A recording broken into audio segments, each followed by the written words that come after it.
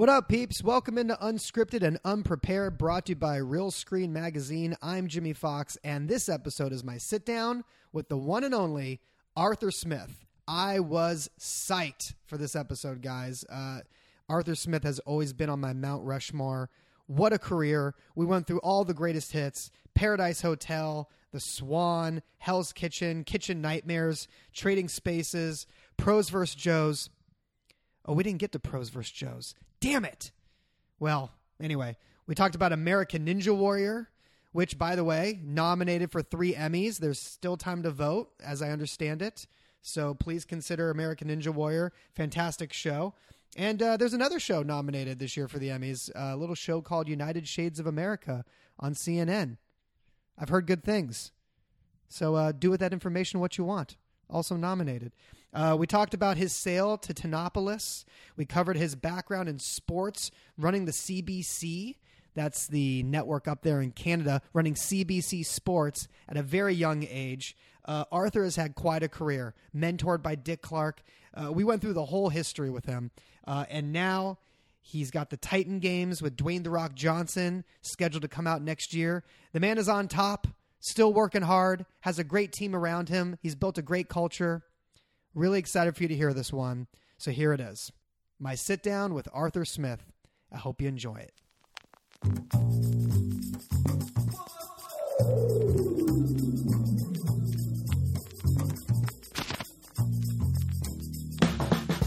All right, so we're in Toluca Lake in the deep recesses. They've moved us down to the audio bay here at A. Smith. Thanks for joining me. Oh, my pleasure. Now, full transparency, do you have any idea what this podcast is? I have some idea. You do? Okay. How has it been explained to you? Because your publicist, who is awesome, by the way, Right. reached out a few days ago and thought, can we slip you in in the next few weeks? And I was like, absolutely, because Arthur's been on like my Mount Rushmore for a really long time. How did she explain it to you? No, she essentially said that you meet with people in the industry, you talk about their early beginnings, you talk about what they're doing now. Yeah, it all sounded kind of fun, actually. I'm really intrigued to hear because I'm a producer. I have an overall deal at All 3 Media. What is the day-to-day for you? Are you still getting out there and pitching? Oh, yeah. You're still in the room. Oh, of course. Do you love it? Not only am I still pitching, I'm still in edit base. I mean, I've never left it. I mean, my listen, it's funny. My joy in life is producing. I get more excited about a great graphic or a great cut of music than anything else. I do. As CEO of the company, and we're, a company of some size, I have to do a lot of business, but I do it all for the joy of making it. The development, it's kind of a pain in the ass. Yeah. But the producing is where I get to play, and it's still what I love the most. And, I'm always going to stay close to our shows. And, some shows I'm heavily involved in. I'm still in Gordon Ramsay's ear. I mean, I still sit in the chair in Hell's Kitchen. I've been on set every single day. And when you say in the ear, so people understand, yes. you don't mean like metaphorically. Like in the control room, you are still the one in his ear. Yes, I am. On the day. And for 18 seasons, and for 100 episodes of Kitchen Nightmares, and almost 300 episodes of Hell's Kitchen. So I guess that's 400 hours at least with Gordon.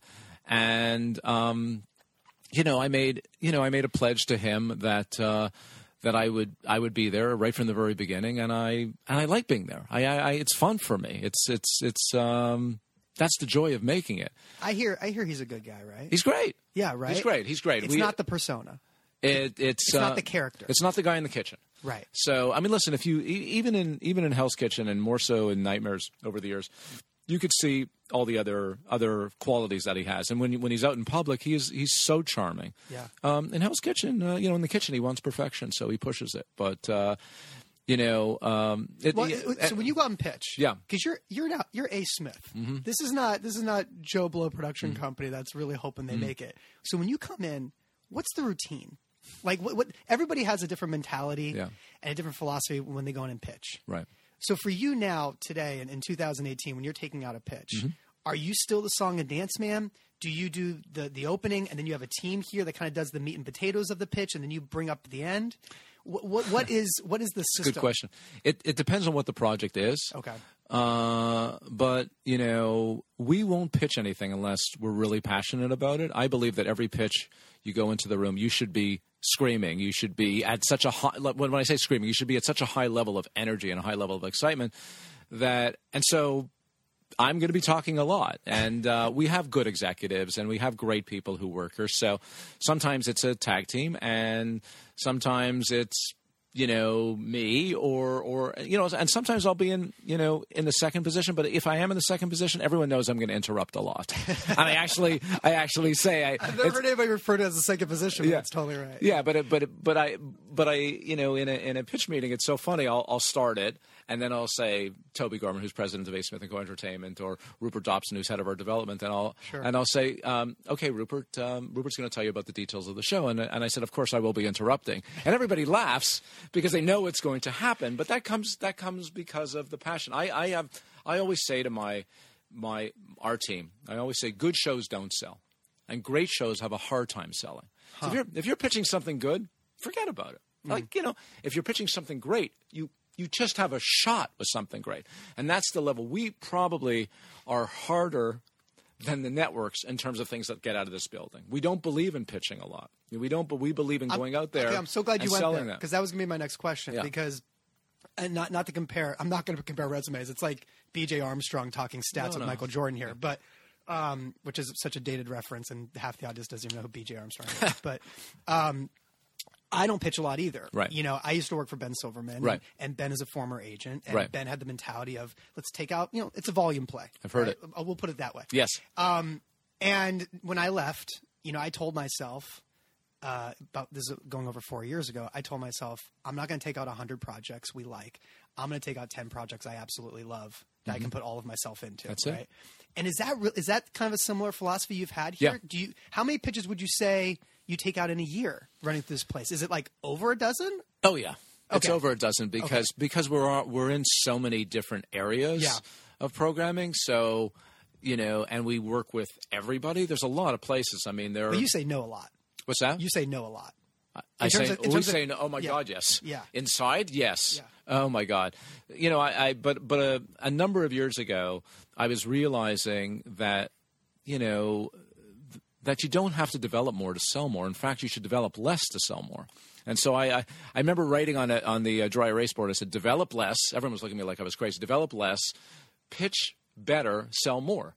And everyone's like, we're going to develop less? I go, yeah, we're going to develop less. I mean, this flies in the face of what typical reality thought is, right? No, you just have to think we have to walk in there, with a show that, number one, we're, so crazy about, so passionate about, and that the pitch is so bulletproof in terms of everything that all the questions that could possibly be asked, that we feel like we're going to sell it. And it's a lot more effective. Now, I must tell you, there are times when we've killed something in the room and then watched somebody else sell the show because it's too hard, too precious. But that's okay. Right. That's okay. What's the one that got away? Oh, I don't know. There's a bunch. Is there? No. Well, when I say a bunch is 4 or 5 over 18 years. That's not too many. Okay, but just give me one.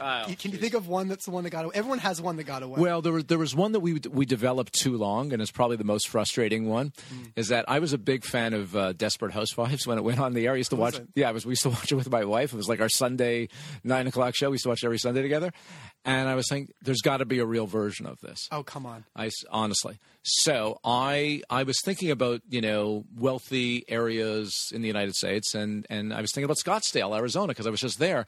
I said, Scottsdale, it's like, so funny. It's big hair, big boobs, big attitudes, big egos. Fake tans. The whole thing, right? And I had a friend who was like the top jeweler in Scottsdale. So he sold diamonds to the types of people that you'd want. And I called him and I said, can you help me put together a group of people because I want to make a tape? And it's funny, I talked to Darnell about it, and I said, I was thinking of this thing called Scottsdale and this and listen, I remember it was at the time just to tell you how far back it was at the time that we were making Hell's Kitchen, because I remember when I had this conversation, the first Hell's Kitchen in 2004, when we were making it. I remember where we were. We were on La Brea in this crappy, facility. And By the way, I just sat with Corey Abraham yesterday for the podcast, Yeah. and who was at Bravo when they developed Housewives. Yeah. And she was talking about how it came off of the Desperate Housewives heat as well.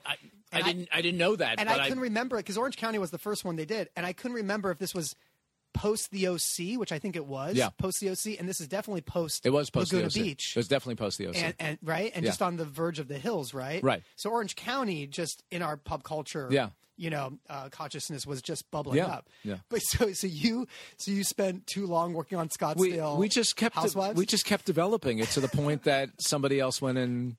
But why would that have had to recuse you from doing it later? Because they did a bunch of spin-offs. So did you never get Scottsdale Housewives back out there after the launch of OC? No, we got sidetracked and stuff like that. And you were a busy guy. We were busy. Yeah, no, I know. But if I think of one, it's funny That's though. great. But that's what you said about Corey and Desperate Housewives being the inspiration. I did not know that until you told me that.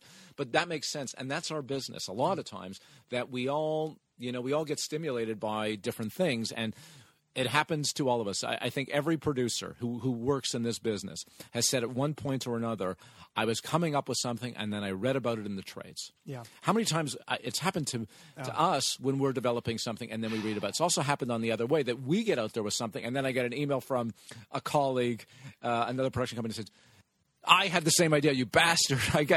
So it happens. And by the way, that's one of the things that when you have something special, you need to move quickly. Yeah.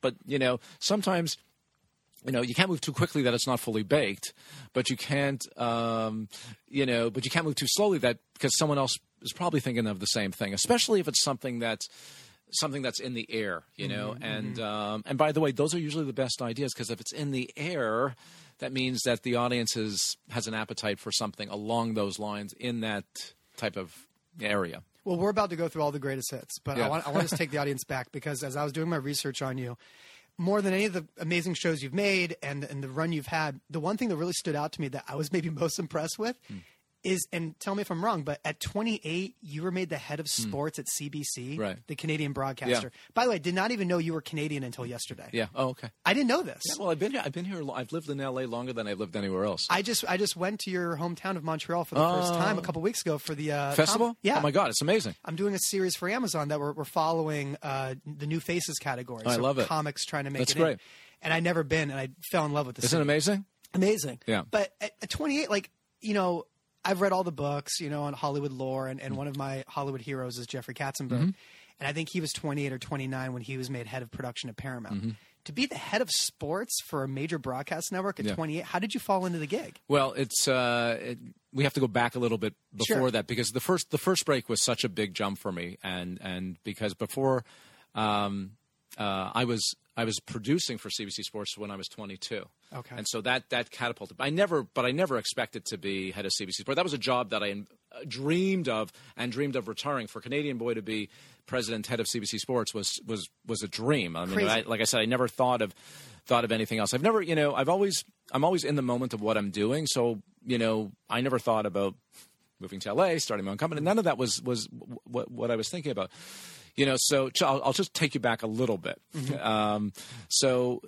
I've always been enthralled by the entertainment business. I've always been into the entertainment business, and I'm a huge sports fan. So I've always had those things going. And to me, they're kind of like sports is entertainment. And while I was a quarterback of a high school football team, I was also. Is it Canadian rules? Yeah, what's Canadian rules? It is. I don't know anything about that. I mean, I played football growing up too, but and playing hockey, because I played hockey in college and everything like that. But while I was doing that, I was an actor in plays and stuff like that. I was like I was Danny Zuko in Grease. I mean, I had this strange thing, and I loved them both. And when I played, I felt like I was entertaining, and it's always been part of me. And one fed into it was like it's so connected to me. It's funny because of a lot of the stuff that we do is sports entertainment. For me, that's like the best. You're so Zuko though. Like I'm still not getting past the Zuko thing. Well, wait, it gets worse. So I've always had this thing, and then when I'm originally from Montreal, and then I went to Toronto. I went to a school called Ryerson, which is like the top film school, TV film school in Canada. And while I was in right the summer before I went to Ryerson, I did 2 movies. Okay. And it was one of the, like I think I'm going way too. These are Canadian indies or what? Yeah, they were Canadian. They were like there was a co-production with a U.S. company. They were like B movies and stuff like that. There was a lot of when the tax breaks and the currency thing started to happen. Way back in the early '80s, there was a lot of production being done in Canada, which is still happens today, of course. And I did. I went out. It was funny. I was acting and I was doing my thing, but amateur stuff, not Right. professional stuff. And I went out to be an extra in a film because I heard they were shooting a film called Pinball Summer in Montreal, and I went out to be an extra, and I literally got one of those stories. I got pulled out of line. Yeah. I got pulled out of line, and Yeah. they said they wanted me to read, and I read, and then I screen tested, and I got the part. God. And which Supporting part? it was I was like the king of the disco, which is so wait. embarrassing. This is a disco movie? No, well, it was a movie about kids in summer, and it was like Okay. it was after like Saturday Night Fever had been on, so I was kind of like my character I think was called John T. Okay. So again, following in the Travolta footsteps. Yes. Right, exactly. Yeah. So I did. You have a type. You have a type, Arthur. Yeah. Well, by the way, it's funny. My name's Arthur Smith. I've all my acting. I was Gary Ficalari, Yeah, right. Frank Gagliardi. I mean, those were I'm saying, as a paisan, you do have paisan qualities. Yeah, of too, course. Yes. So I did Pinball Summer, and then I did another, and then there was another film that I did after that. And I when I went to Ryerson, I thought I was. I was considering going into theater arts, and then I made the decision that theater arts was too artsy. As I said, I don't want to be a tree. I said, I want be a tree. I said, what kind of tree are you?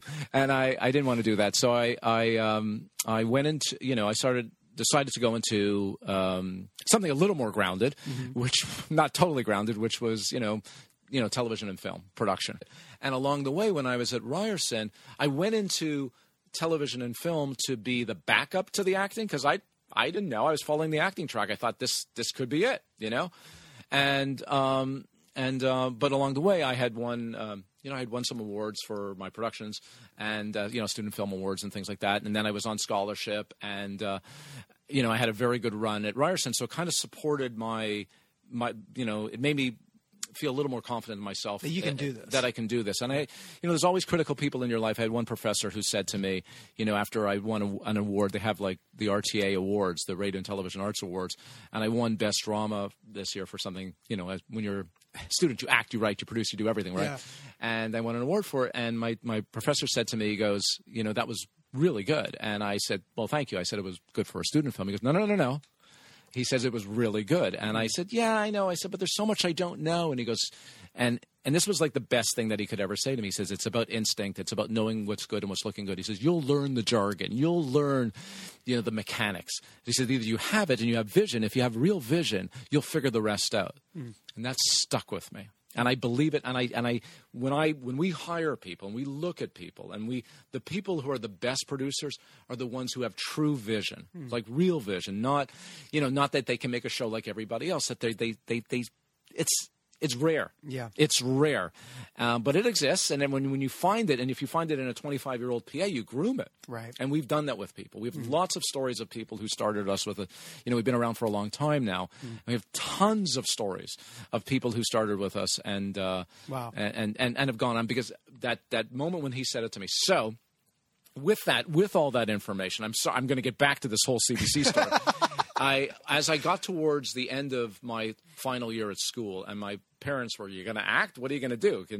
And I said, "I don't know. I don't know." And I started to say, "Well, maybe there's a place for me in production." And by the way, if I don't get a production job, I'll continue to act because I can do it. Because you're doing it. I can do it. It's paying bills. And it's funny. Even when I was producing, I was still years later. I was producing for CBC Sports. I was still hosting a video show. So you never. Okay. So you still have that. I still have it in me. Yeah. You still have that itch. Well, scratch, right? I love it. Yeah. No, it's fun for me. So anyhow, this guy Jim Thompson, he was executive producer of a show called CBC Sports Weekend, and he went to Ryerson 25 years ago, and I literally, camped outside his office, like I stalked him basically. And one day he came, I was there, and he came out of his office, and I said, "Hi, my name is Arthur Smith. I went to Ryerson. I'm at Ryerson RTA," and I said, "Can I have 10 minutes of your time?" And he goes, who are you? He goes, how long have you been here? 5 minutes. It was really like an hour and a half. And I said, can I just talk to you for, 5 minutes? And he goes, okay.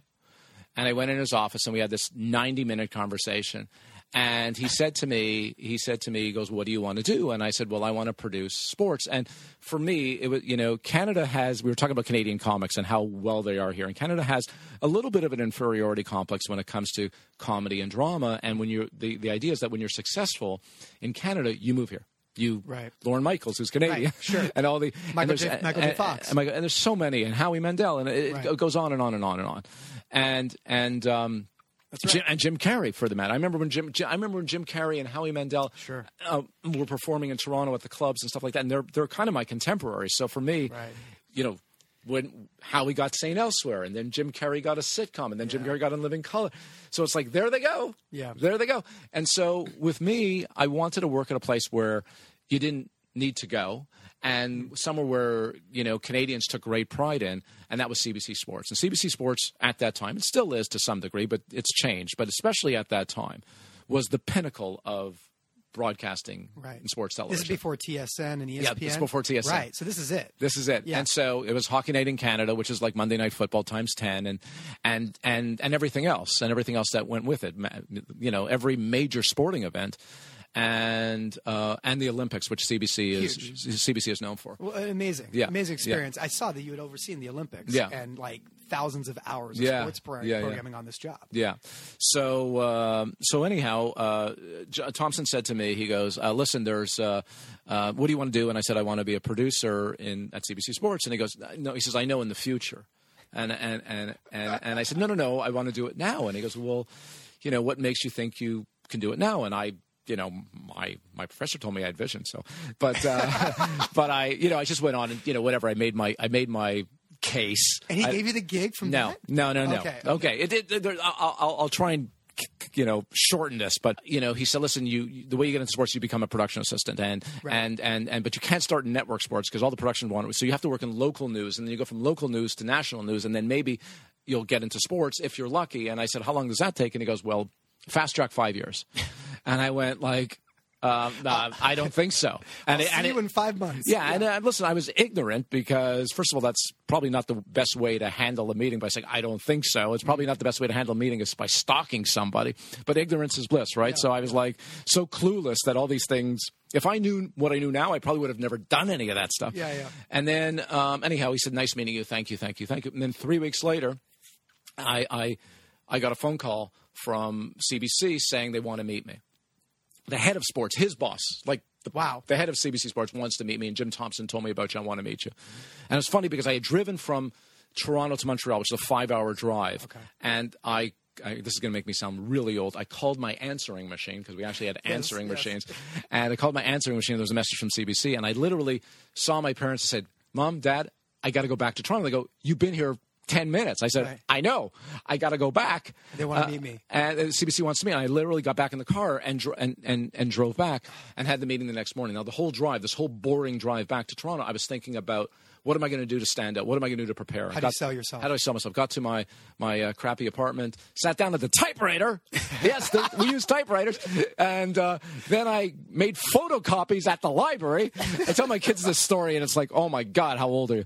And anyhow, I had this meeting, and it was all the executive producer of football, the executive producer of hockey, the head of they CBC. packed the room? It was 6 of them. How are you getting this kind of audience? I mean, you just came in. Why would they even feel the need to give you this audience? Well, Jim Thompson... But looking back, doesn't that seem kind of crazy that ridiculous. They put a room full of people in for a PA? Because I have daughters in their 20s now, so it's right. And no, it's still unbelievable to me. And it's listen, you have to be lucky to be good to be lucky, that. Sure. So and the meeting, it was 90 minutes, and at a certain point in the meeting, after being drilled about everything about sports coverage and sports television, everything like that, I said, I said, people say they have good ideas. I'm going to tell you some. And I started to hand out papers. I started to hand out these sheets of paper, right? I love that.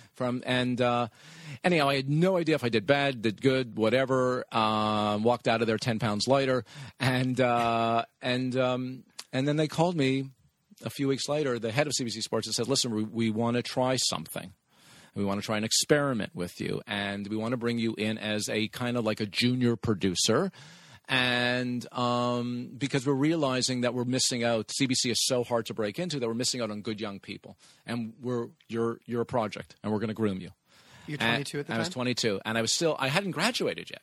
I literally left, like, you know, I graduated on Friday and I was at CBC on Monday. And then what happened is they started to give me stuff, and I think I did well because I kept getting more and more stuff. And then I had sorry, this is so long. I feel so bad because I'm taking you through all of it. No, it's fine. But can we cut? Let's cut to. This is where I'd like to cut to. Yes. The moment where you think Yeah. this job is available to run CBC Sports, did someone step away and they're like, Arthur, I want to give it to you? Like, how did that call come? When did you first realize I might be able to get this job? What happened was right before I went to the Olympics, I knew before the head of CBC Sports at the time when I got my first break was head of the network now. Oh, so okay. And I was kind of his guy, Yeah. but I also was doing really well in the department, and the person who was in the job was moving on, leaving, whatever, and they came to me and they said, we want to make you head of the sports division, and I said no. And I said no because I said that makes absolutely no sense. Executive producer to me is still the best job in TV, at least for me, right? And I said no, that makes absolutely no sense. I don't know anything about marketing or anything else. And they said you'll learn. I said, but I'll be negotiating, you know, contracts with the IOC and the NHL and MLB, and they said you'll learn. We believe in you. You will learn how to do it. Well, they had 6 years of seeing you thrive and learn everything else you had to. Yeah. No, but the interesting thing is, like, you know, the guys that were in that room, they were all working for me.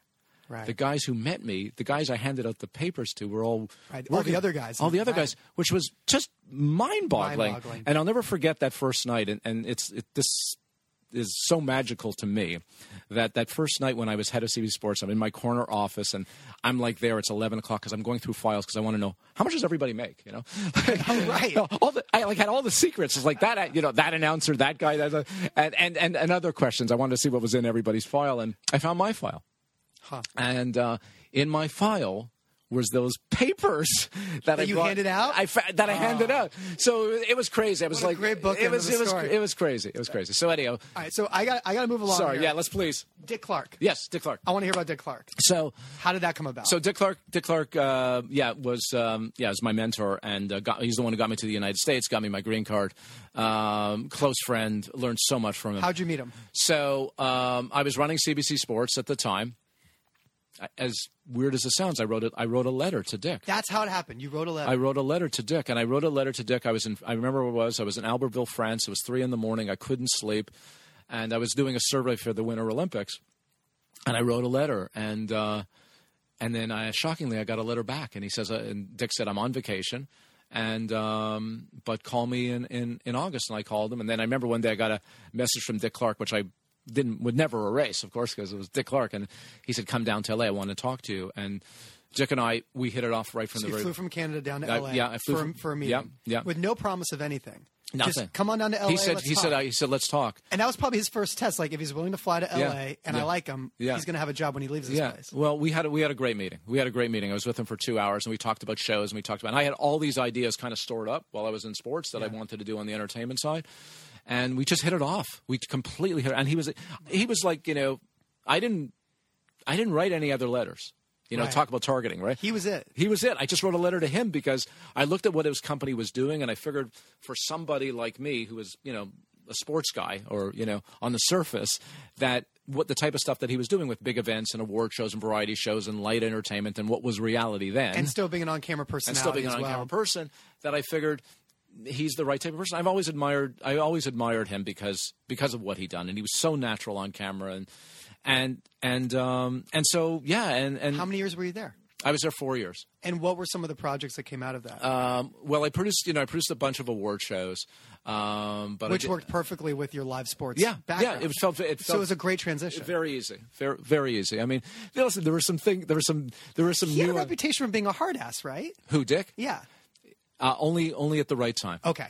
I mean, only when it mattered. He was so honest and so open and so genuine and sincere that, you know, he was tough, but appropriately tough. You know, he was amazing. so important and so critical. You look back on your life on key things, and he's definitely one of them. The guy who gave me the break at CBC Sports and Dick Clark, probably the two biggest, but he was great. I learned a lot about him. A lot of the things about our company are things that I learned from Dick, and we worked very, very closely and stayed and all. It's funny, all through the years, because my company had started and Dick was still alive. Yeah.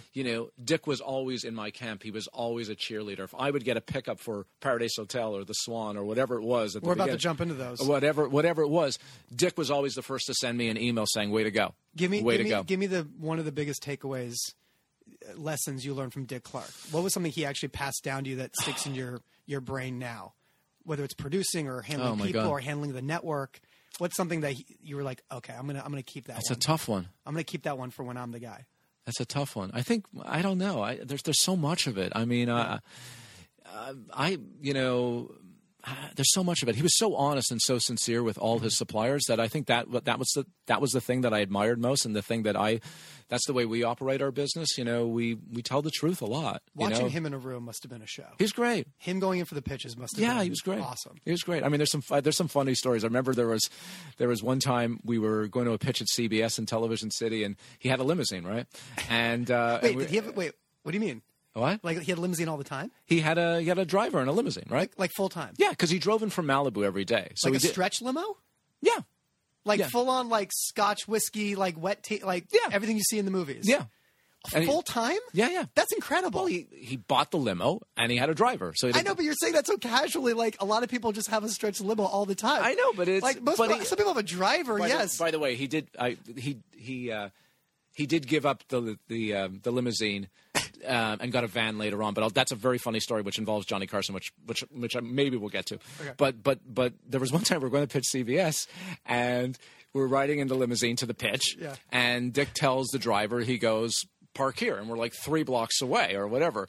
And I go, "Why are we parking here?" And he goes, "There's just something about pitching a show to a network and you're asking for money that you don't want to show up in a limousine." So smart. I said, "Dick, everybody knows you're rich. I mean, who you kidding? We're going to walk 3 blocks."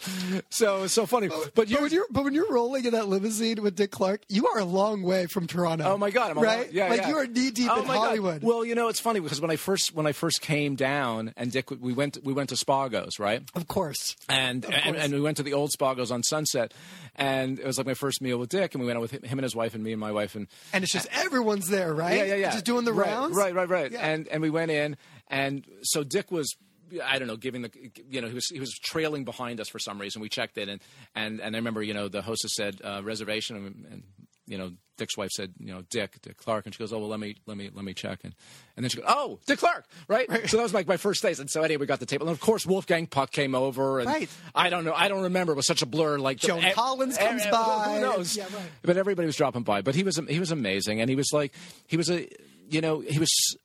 successful, and yes, he did well, and but he was very down to earth, extremely down to earth. But that must and simple and very simple about things that he liked, and there was no, he wasn't the farthest thing away from being pretentious or anything else. I mean, having a pizza or having a beer with him, that was Dick. He was so easygoing in that way, and his wife carried lovely people. But talk about inspiring you to one day have your own shop. Yeah. And kind of run it in a similar image. I mean, that must have put a lot of fuel in the tank. And even when I left him, it was he said the nicest thing to me. He goes, "I knew I couldn't keep you forever." Yeah. And he says, "I know you're going to do well." And he says, "Good luck." And he said, "Let's, we're going to stay friends," and we did. And so it was the greatest. I was so nervous about the guy who moved me to Los Angeles, got me my green card, and I'm telling him I'm ready to go, and he was great. He was very good about it. Well, let's go to the launch of the company, shall we? Yeah, sure. So the year 2000, you launch A. Smith. Yeah. Since then, 4,000 hours, 175 shows for 47 networks. 50 now. 50 networks now? Yeah. You got to update that by. Yeah, got to update that by. Yeah. 2003. I'm just going to go through some of the hits now. Yeah. 2003, Paradise Hotel. Yeah. I have this show etched firmly in my memory because I was an intern at the Best Damn Sports Show period on the Fox lot. that summer of 2003. It was the summer before my senior year. We must have crossed paths because I was at Fox Sports for 4 years. And I was at the Portables. They had just right outside. That's so funny. Where they ran the show out of. And I remember Paradise Hotel was such an event that summer, right? Yeah. How did that come to be? Was this a Mike Darnell? Hey, can you come up with something in this space? I'm guessing, is this the first time you did something with Mike Darnell? We did a special. Okay. I think it was When Animals Invade Your House. It's funny, eh? Well, you know what the show is. The title says it all. Right. We had done that. But Mike and I had been friends, we're just friends, for years, because when I was at Dick Clark, Mike was a young executive at Fox. It was a guy, Bob Bain, who was his boss. Okay. And we used to go and pitch. But was Mike always Mike? Yeah. Even before Mike had the job, he was always Mike. Yeah. He played by his own set of rules. He was on time. Oh, really? Yeah, then he was on time. He was working for somebody else. Okay, yeah. Okay, got it. But he's amazing. He's such an amazing guy and a close friend. So Paradise Hotel. Yeah. How does this come about? So what was the pitch? Well, the company, our company, started at the end of 2001, and we were doing good. I ran Fox Sports. I was head of programming, head of production for 4 years. So on the way out the door, Fox was very good. They ordered my first series. They ordered 65 episodes of a show called You Gotta See This. That's a nice way to start. Yeah, it was great. So we hit the ground running. We ended up doing 200 hours of that show. And then we had deals at FX, and we had deals at Fox TV Studios. We had a bunch of deals and pilots. And so we hit the ground running pretty quickly. And then I got a call from Darnell that they made optioned a format. He was putting $50,000 into a sizzle of some kind on something called Paradise Hotel, which was produced by a company called Mentorn. And he goes, I don't know any of the people in the UK at this company, and I want you to go over there as a consultant and just watch over it. And I think Channel 4 had also put in 50, so it was whatever. So, and I was actually shooting a pilot for VH1 at the time. I said, I don't think I can go. And I remember my agents, and I remember Chris Newman and Mark Itkin said, Arthur, you really should do this. And, this. And I said, but I'm going to be a consultant on someone else's show. He says, well, Mike trusts you, and he wants you to go over and just watch over it. And so I went to England by myself, and I ended up being a lot more than a consultant on this thing. I'm in the edit bay. And I called Mike. I said, I thought I was supposed to be a consultant. I said, I'm in the edit bay here right now. He goes, this is making a British show. Yeah, and he goes, stick with it. And we came back and we brought back this tape, and Mike loved it, and he was like, this is awesome. This is great. This is phenomenal. How would you explain the logline of what that show is? Pair up or go home. Pair up or go home. Yeah, that's basically okay. That was at a paradise, paradise setting. Yeah, that they take. Couples pair up or go home. That was our thing. There was always this uneven amount of men and women, and you had to, the way to stay safe is you had to find one person. That was the interesting thing. You only had to find one other person. One of the things about reality shows, they always voted off before that. They always voted off the meanest character, right? Mm-hmm. If you left it up to the audience, they voted off what could be the best character in the show. If you left it up to the people there, they may have voted off the best character in the show. But the thing with Paradise, you only have to find one person who liked you. Right.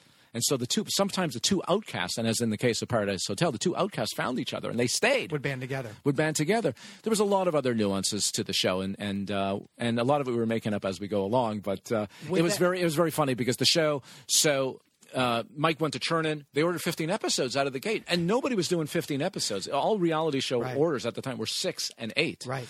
And also the other thing about Paradise, we were turning around the show in a week. And all other reality shows at the time, Survivor, which was right before us, they'd shoot a show, go away for a month, and then come back and edit for a number of months before they would put it on. We were turning things around, so it was kind of happening in real time. Right, there was a real-time element to it, right? There was. There was also a studio, because it was also the show was... There was like a vote in new people to the hotel. Right. It was the show that you could be a fan of and then be on. It was pre-Big Brother. It was around the same time. Around the same time. But it had that real-time element that Big Brother had as a big summer show. Yeah, it was insane. And the interesting thing is that, when it was, first of all, it was a killer to get to air because of the turnaround. And we're doing multiple episodes a week and everything else like that. And around episode 7, the show is doing incredibly well. Right. Incredibly well. It's obviously a thing. And Mike calls me and he goes, I got some good news for you. He says, and I was exhausted, just killing myself to get to air every week. And he goes, I got some good news for you. He says, we're we're doubling the order to like 30. And I went, I went, oh crap. And he goes, that's not usually the reaction I get when I tell someone we're doubling the order. Yeah. And I go, I know. I said, I'm just so tired. And I said, I got to, And the interesting thing is that because it was in real time, no one had ever been away for so long. They were away for months and months. Right. The people on the island, on Paradise Hotel, they were away for months and months. And so the dynamic created great drama. Right. And it was like... They started to get cabin fever. Yeah, it was pretty insane. Whose idea was The Swan? The Swan would premiere a year later in 2004. The Swan started with a woman by the name of Nellie Galan. Okay. And Nellie had pitched the show to Mike.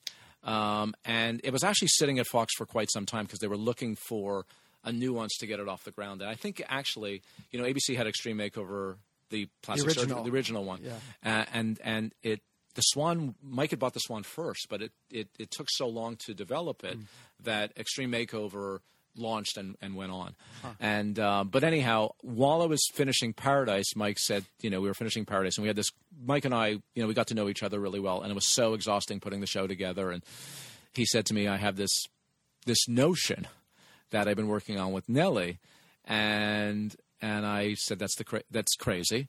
And then we got into it, and then we developed together, and then we got it on really quickly. So, and we, Nellie was, it was her concept. It was based on, something that she believed in that if you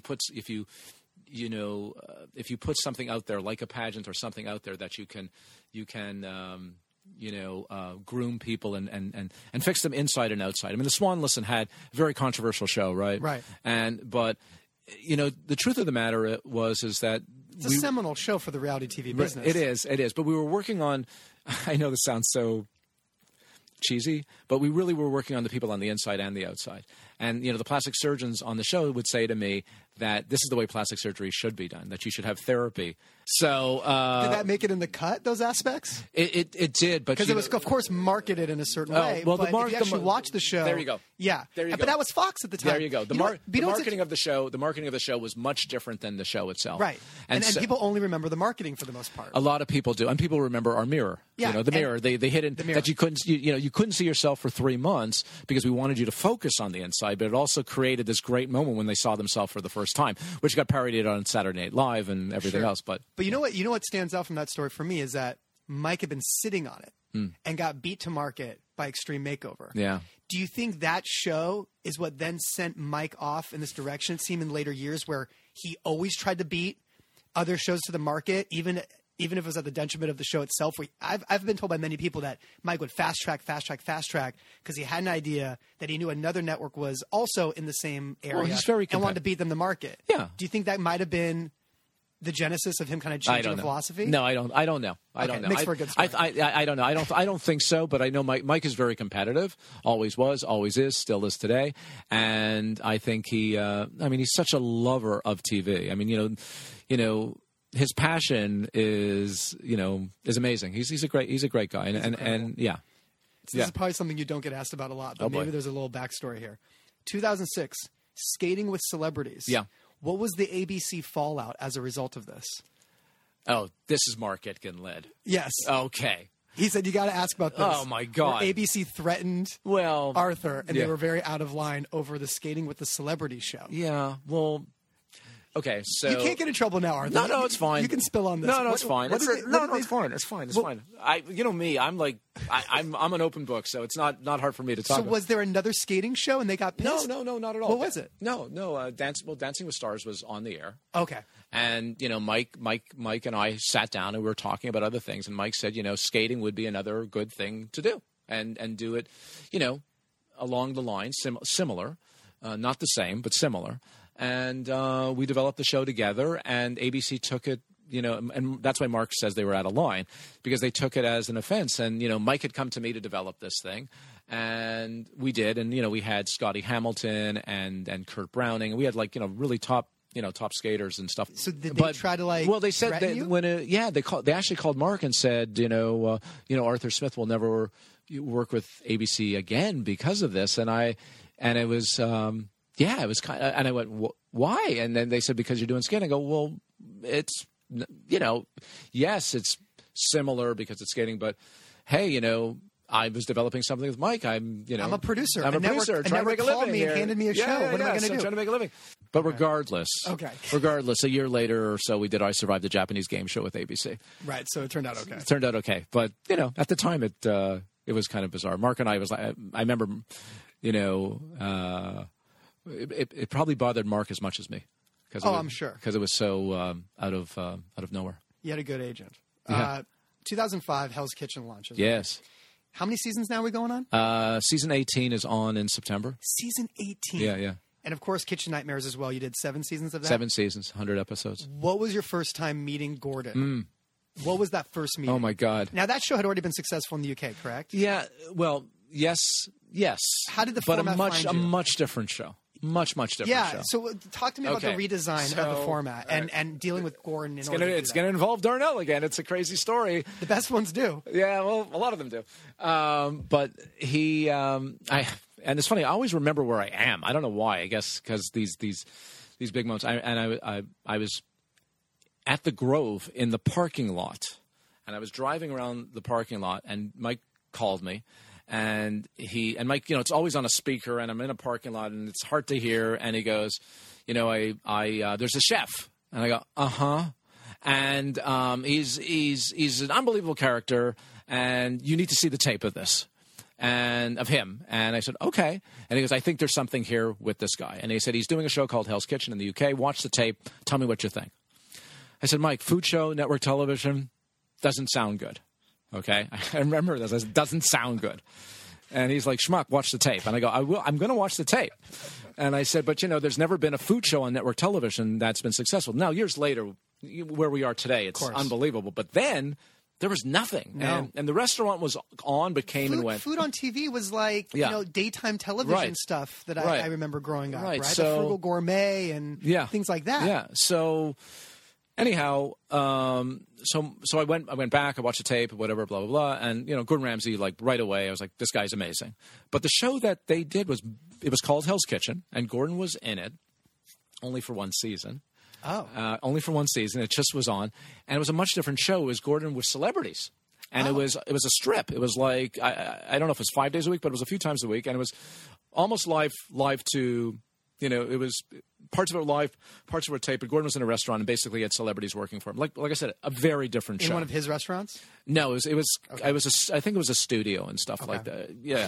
So, but I'm not even sure about that. It could have been a restaurant that was adapted into a studio. But anyhow, and I called Mike and I said, "Love Gordon, love the title, don't like the show." And he goes, "Well, okay." And he goes, "Well, what do you think?" And I said, well, "Let's get together and we'll talk." And I walked in and I talked to him about what I thought Hell's Kitchen was. And he was like, I think this is great. And he says, now you have to make a deal with ITV because they have the rights. And I said, okay. And we, so we, at that point, just so if people don't understand, at that point, ITV doesn't have any presence here in America to make their own shows. They did. They did. They had. Was it Granada at that point? It was Granada. That's right. It was Granada. It was Paul Jackson. Okay. And it was Granada. That's funny.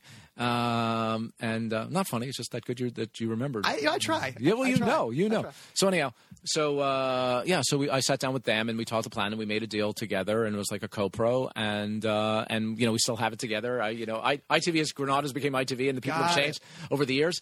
And I'm But what was that first time you had to meet Gordon? So the first time, and tell him here's how I want to change the show. Oh my God! Well, Gordon is. He's very sharp, very, very smart. And listen, if Gordon wasn't a chef, he could apply himself to almost any profession. Right. It's just the way he kind of fell into being a chef. But and he's good at analyzing people. And when you meet him for the first time, it is intimidating because he is analyzing. You can the wheels are definitely turning. So I'm not a foodie. I mean, I love food, but I am not a foodie. And I had to, no one knew who Gordon Ramsay was here. I mean, he was a Michelin star chef, long before he was making TV. Which probably gave you a little bit more confidence when you first met him.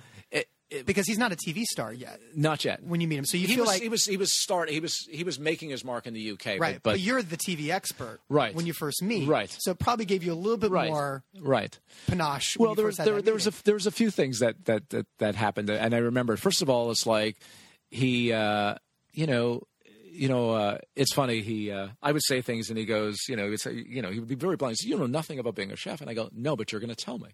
And I said, "What are the qualities that it takes to make a great chef?" And we went, palate and leadership and all the qualities and creativity and innovation, all the stuff that he felt made me a chef. And I said, "Well, we're going to do a show about that." And I said, "What we're going to do is we're going to make that exciting, and we're going to create challenges that always test, challenges with a purpose. And everything that we do on Hell's Kitchen, I promise you, will be true to those qualities so that we find the right person. And we're going to build a restaurant." And which was okay. And so it started off okay. And I said, "We'll always be true to that. So you'll never feel like you're in a position where you're doing something for TV. We have to make it entertaining. But that's our job. Our job is to come up with the notions, you giving us the qualities. Now we've got to find ways to make those things. And that's how, still to this day, how all the challenges on Hell's Kitchen get developed. And and I'm still very much involved in it, is when we create challenges for Hell's Kitchen, the challenge department will come up with something crazy. And I go, "That's really great TV, but what are we testing here?" What does that have to do? I mean, we're running them around. And so we always have to, I hit the mic if people are wondering why I said sorry. I'm not just Canadian that says sorry all the time. So it has to be, rooted in something. And then of course, so he really liked that. He responded to that and the live dinner service. And because of the other thing that I told him is that when you're running the dinner service, you're going to feel like you're in a restaurant, and our cameras are going to be in blinds and people aren't going to see it. There's no cameraman in the kitchen. No exposed cameras. There's none. And by the way, when they enter Hell's Kitchen, they never feel us. They never see us. We're all in, and that was all uniquely what you brought to the table from the UK format. That was all new. Yeah. By the way, it was very similar to the control room of Paradise Hotel. Interesting. In terms of how it was set up. And by the way, a lot of it is borrowed from my sports days. I mean, it was the big control room where you cover everything and you find ways to make things happen, but it's not intrusive. And I knew with Gordon that there wasn't going to be any problem with drama, and even scenes that he wasn't in, he kind of, Hell's Kitchen's like there's a pregame, there's the game, which is the dinner service, and there's a postgame, and all of them, move, all of them affect each other, right? Right. And anyhow, so yeah, no, and so from that point on, he could see that we wanted to do something right and entertaining, and Gordon's a great producer now. I mean, he is a fast learner, so he's involved in everything that we do on the show, and he has so many shows. Yeah. There's so many. There's two just at all three media. He works so hard. He's amazing. The funny thing about working with Gordon is, like, when we started having meetings, these development meetings, I go, "What do you want for lunch?" Because I was always so nervous. And he goes, "I don't know, In-N-Out." And I go, "In-N-Out?"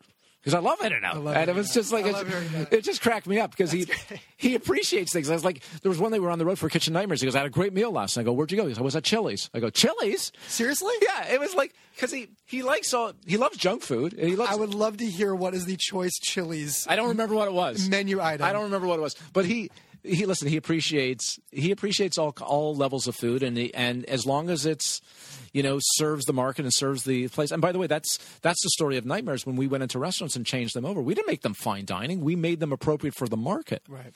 If it was a fish and chips place, we made the best fish and chips. Right. So it's Middle America. Yeah, and some of the best. I've fortunate to taste a lot of Gordon's, food, and his fish and chips and his burgers. They're freaking amazing. They're amazing. 2008. Yeah. And I hope this isn't a tricky spot to get into, but 2008, Trading Spaces. Yeah. Is it bittersweet now to see this rebooted and crushing it on TLC now? No, it's fine. Listen, we weren't the originators of the show. We weren't the first producers of the show. It was a format. No, beyond that, it was a format that somebody else had produced for years. Oh. Yeah. So we weren't the original. So you were brought in. We were brought in. Midstream. By the way, we were not only brought in, we were brought in at the last minute because there was... Okay. There was... so that didn't originate with you? No, it didn't originate. But was that a UK format? Was that originally created format for the US? I think it may have been called something else. But it's owned by... Endemol, right? So, I mean, listen, It's natural that we weren't the original rights holder, and, it's... Endemol had the rights, and, they're going to... Come on, you're competitive. Like, yeah. Was part of you like, why didn't I even get a phone call? Yeah, no, listen, first reaction, yes. Yeah. But then I realized it was an Endemol company. And then you're like, I'm doing okay. Yeah, no. And then you have that moment where you're like, I'm doing okay. but I mean, we all want everything. Yes, exactly. Right. But after a while, you're like, no, I think it's okay. Like, we got a lot going on. I got a show with The Rock. We've had a lot of we've had a lot of success, but behind every success, there's always disappointments, right? Sure. So certainly it bothered me because we were the last producers of it. Right. So before it went off, and we brought Paige Davis back then, and but like I said, it's business. How many seasons did you do? We did 2. Okay. That's all. I mean, we were brought in, and does it surprise you in any way? What's that? Does it surprise you in any way that's doing well? No. That wasn't one of those things where you're like, how's that going to work? No. By the way, the good ones you can see coming. The good ones you can see coming. Like it's like with Ellen Game of Games with Mike told me, he says, we're doing this to Ellen Game of Games. Hit! Yeah. And he goes, really? In this day and age? I go, yes, absolutely. Right. Not surprising. Yeah. Not surprising. Some of them you can see a mile away. Every so often, I guess you do get surprised, for good and for bad. 2011. Yeah. You sold to Tinopolis. I can't believe this was 7 years ago. Yeah, me too. That blows my mind. Yeah. I thought you sold more recently than that when I went and did my research. Yeah. We don't talk about Tinopolis a lot around town. Yeah. You know, I mean, we know we have that Magical Elves. Yeah. It's UK based, right? Mm-hmm. UK based distribution. Mm-hmm. What changed after the sale to Tinopolis, if anything? Sincerely, not that much. Yeah. We still operate the same. You got to stretch limo, but other than that. No. No, but like work-wise, did anything change in terms of how you have to run your operation, reporting up to anybody? No. Nothing. Not real. And the only thing is we have other partners. And you know, when you say you sell, I just own, they own me, I own them. It's like we're a partnership. So it's like a lawyer who is on his own becoming partners of a bigger firm of which he's an owner. So, you know, we have 8 or 9 companies, and I should know that actually. But I'm a partner in those companies, and they're a partner in us. So it's just like having more partners. Okay. So to me, you know, the only thing that's really changed is the fact that you know, before there was myself and Kent who started the company with me and you know, was my partner for years. Was that Kent and I always felt responsible to each other because we were partners, as partners should, and to our employees. And now I just feel, you know, the sense of responsibility to other people as well. Right. So, but when you say there's multiple other partners, like, do you mean does the Tinopolis US all run through A. Smith now?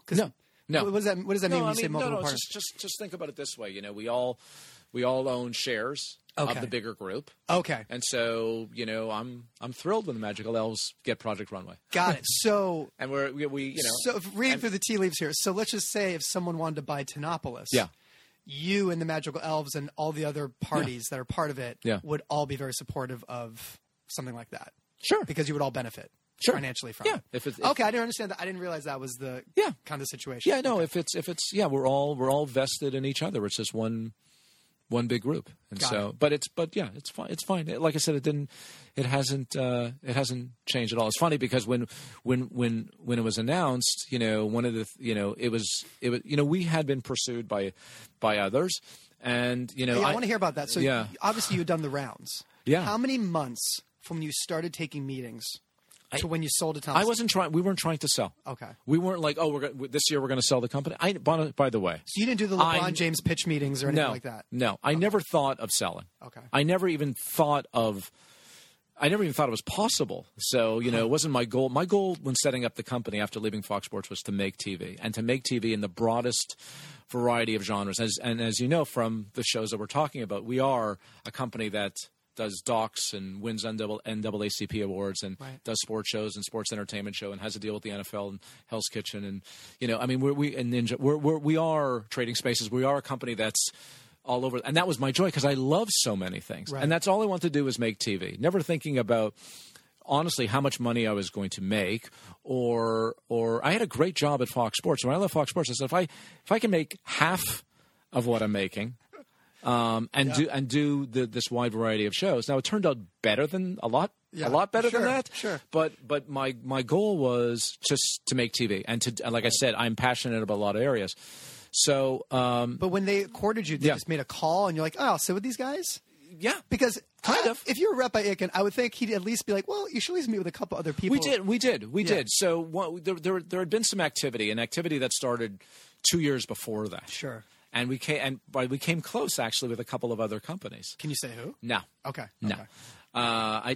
It's no, because That's fine. Yeah. That's fine. No, but a lot of the usual suspects, and we were close with two in particular in 2009, and both of them one of them we walked away kind of late in the game because I was worried about our culture and I was worried about what life was going to be. And listen, Antonopolis, as I advise other people who are in this position, I say, listen, it's great to make money and monetize your work and everything else like that and get some cash out and do that. But at the end of the day, you don't go to the bank and look at your money. You don't. You still have to go in every day because with every one of these deals, you have to work. Yeah. And so make sure that you don't go for the biggest dollar. Make sure you go for the environment that's going to make you happy. And you may take less because you're going to go to work. This is where you spend all your time. And so don't chase money. I mean, Antonopolis offered you the ability to kind of keep things running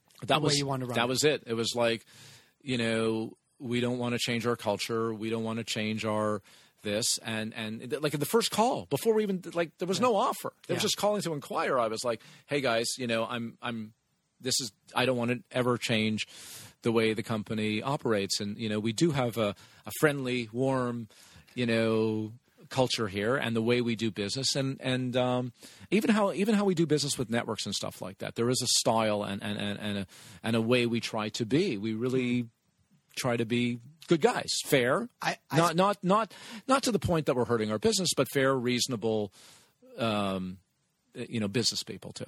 Well, it's funny. You've referenced culture, I think, more than anybody I've ever talked to, because you talk about grooming 25-year-old PAs and looking for people with a vision. And then even when you sold the company, it was more about culture than the business aspect of it or financial aspect of it. I believe it. I think you're completely sincere, and I respect the hell out of it. Thanks. Years later, American Ninja Warrior. Yeah. Okay, my memory is a little hazy on this. I remember Ninja Warrior being like an obscure cable experience that was Japanese repurposed or something. That's right. Where was it originally airing in the U.S. here? G4. And in what form? Was it American? No. It wasn't, right? First of all, they ran the Japanese version and then dubbed it. Right. And then they had like American announcers over the Japanese version. Yeah. And that was on G4. Yeah. So this was on cable for years. Yeah, a few years, yeah. How did you jump in? Did you think I can do something with this? No. Or did NBC Universal think it's time to bring this to broadcast? No, it wasn't NBC. NBC didn't own G4 at the Comcast and NBC weren't even together. So Neil Tiles, who I give a lot of credit to, who's no longer G4. G4 is no longer. Ninja has outlasted the network it started on. But Neil Tiles was a colleague of mine from Fox Sports. And he was the head of marketing, and we were friends and stuff like that. And he called me one day and he says, I have this show called Ninja Warrior Sasuke in Japan, and he said it's an obstacle course and blah blah blah blah, and it's been on for years. And he says, truthfully, it's the one thing that's getting a number, and he says it's become this cult following and et cetera et cetera. And he goes, take a look at it, and we should talk. And then we talked, and we essentially developed, American Ninja Warrior together. And we did, the first season we did 10 episodes on G4. Okay. And it's really started to take off. And then once we got to the... so you did do it you produced it first for G4, the all-American version. By the way. Yeah. The funny thing about it is we were very happy making it for G4. Right. We were happy, it was a gig. And but what's interesting is, though, you started this show with G4 budgets. Yes.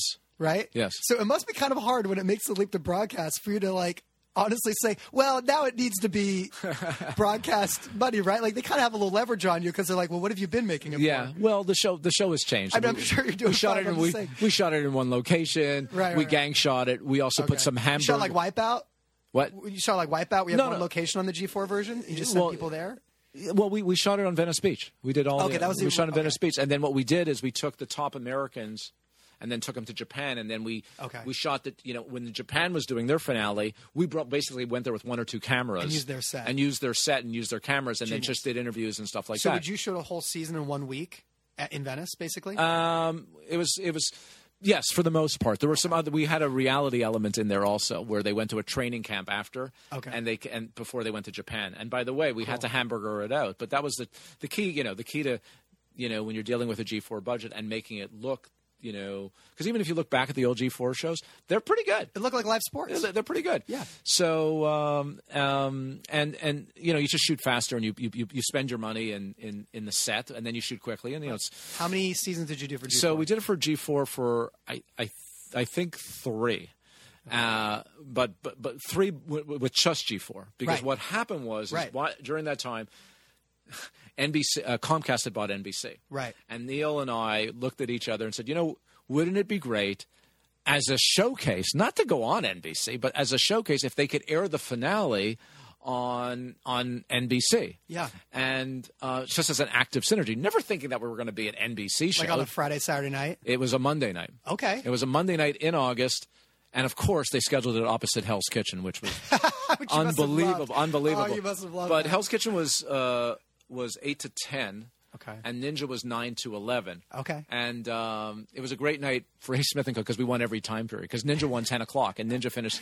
So Ninja won 10, and Hell's won 8 and 9. So we won every time period. And Paul Talegli, he sent me this greatest email. He says, "Oh, Mr. Monday Night," because we had won every time period. And what was the sense you were getting from the network leading up to this special? Like this was just like throw it up on the board. Seriously, none of us were thinking about the future. We were thinking just about for what it was, an active synergy. So how quickly did you have a conversation with NBC after it aired? Pretty quickly. I mean, to Paul's credit, he saw it. He saw it, and he believed in it, and he's been a strong supporter. But we didn't go in full board right away. We went in and we split it. We split it. It was 10 hour or 14 hours on G4, 10 hours on NBC. That's right. I remember that. And then all of a sudden it was 14 hours on NBC, 10 hours on G4, and then eventually NBC said, "We'll take it all." Wow. And how many episodes a season now? Total there's 30 something hours a year. And how many now on USA for Team Ninja? 16 this past year. Unbelievable. And now Ninja Junior.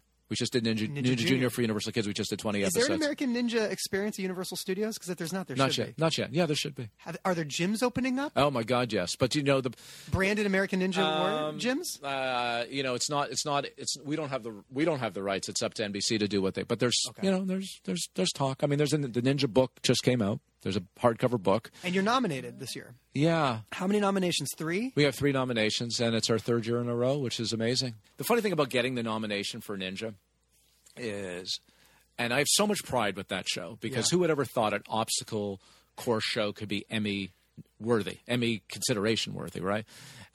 But we went into it, when I knew we were even going on for that active synergy with NBC, I've always believed in the show, obviously.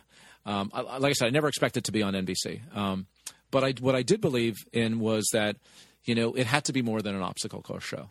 It had to be about who they were and why they were running. And the Ninja course is a metaphor for life and people getting over their obstacles. And the stories that we tell, which comes from your sports background, it's a human interest. Comes from the Olympics. The very first production meeting. I remember sitting with the producers and we were talking about the show, and we said that we are going to produce this show like the Olympics, and just like people care about curling and bobsled every few years, we're going to make them care about this course.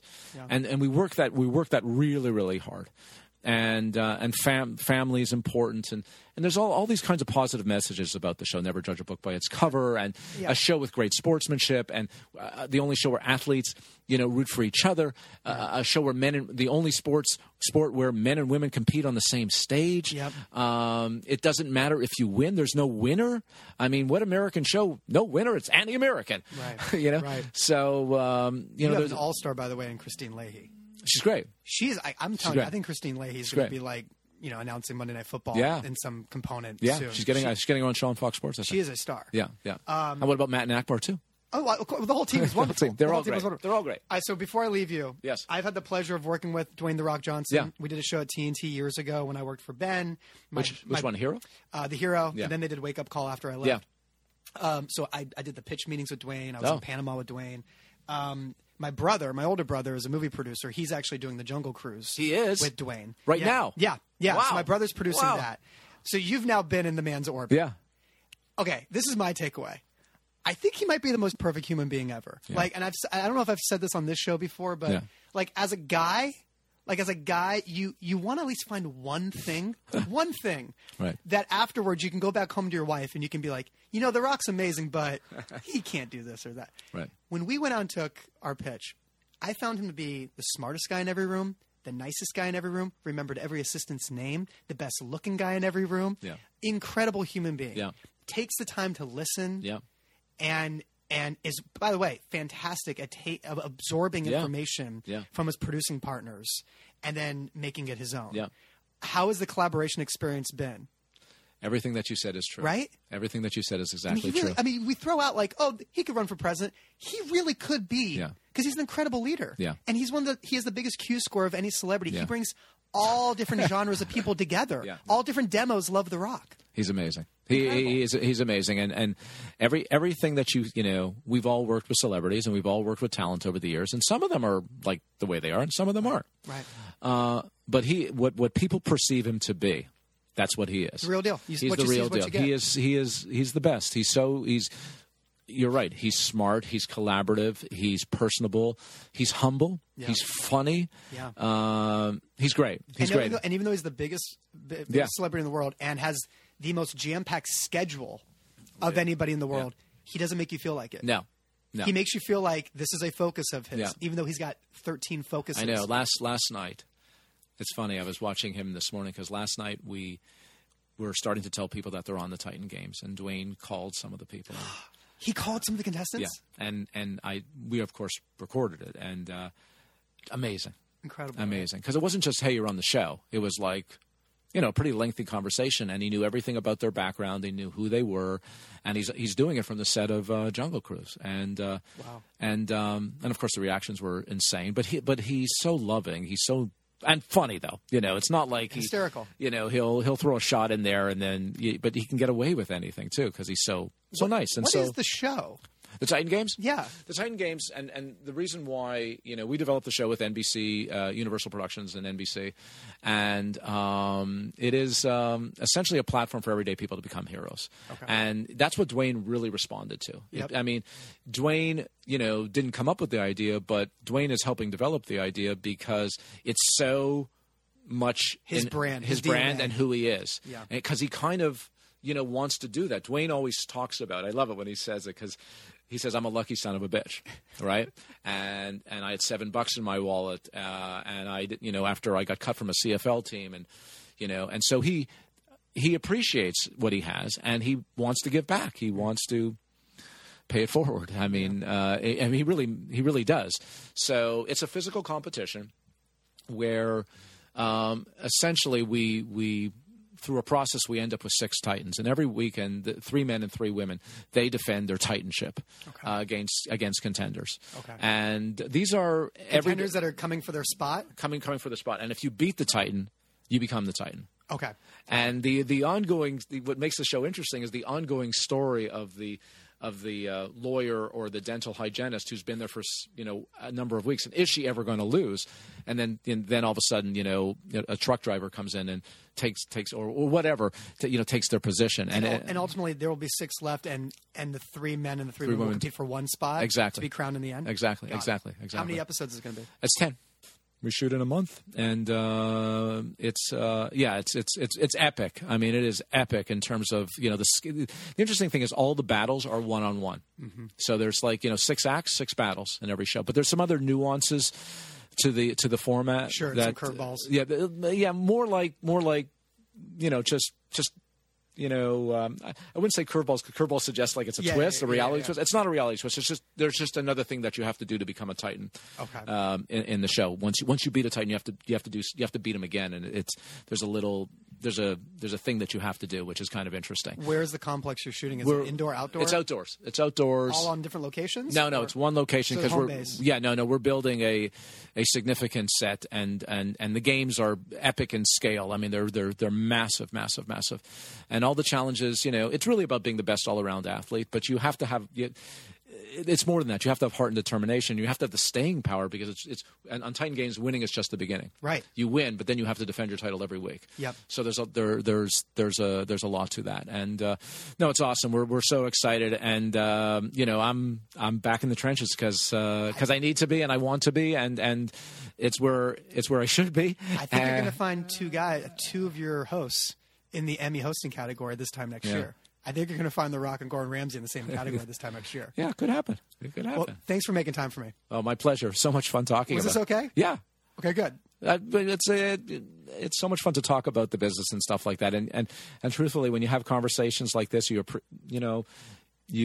appreciate the stuff that you've been able to do. I've been very fortunate. And when we talk about the culture and things like that, and I really appreciate you picking up on it.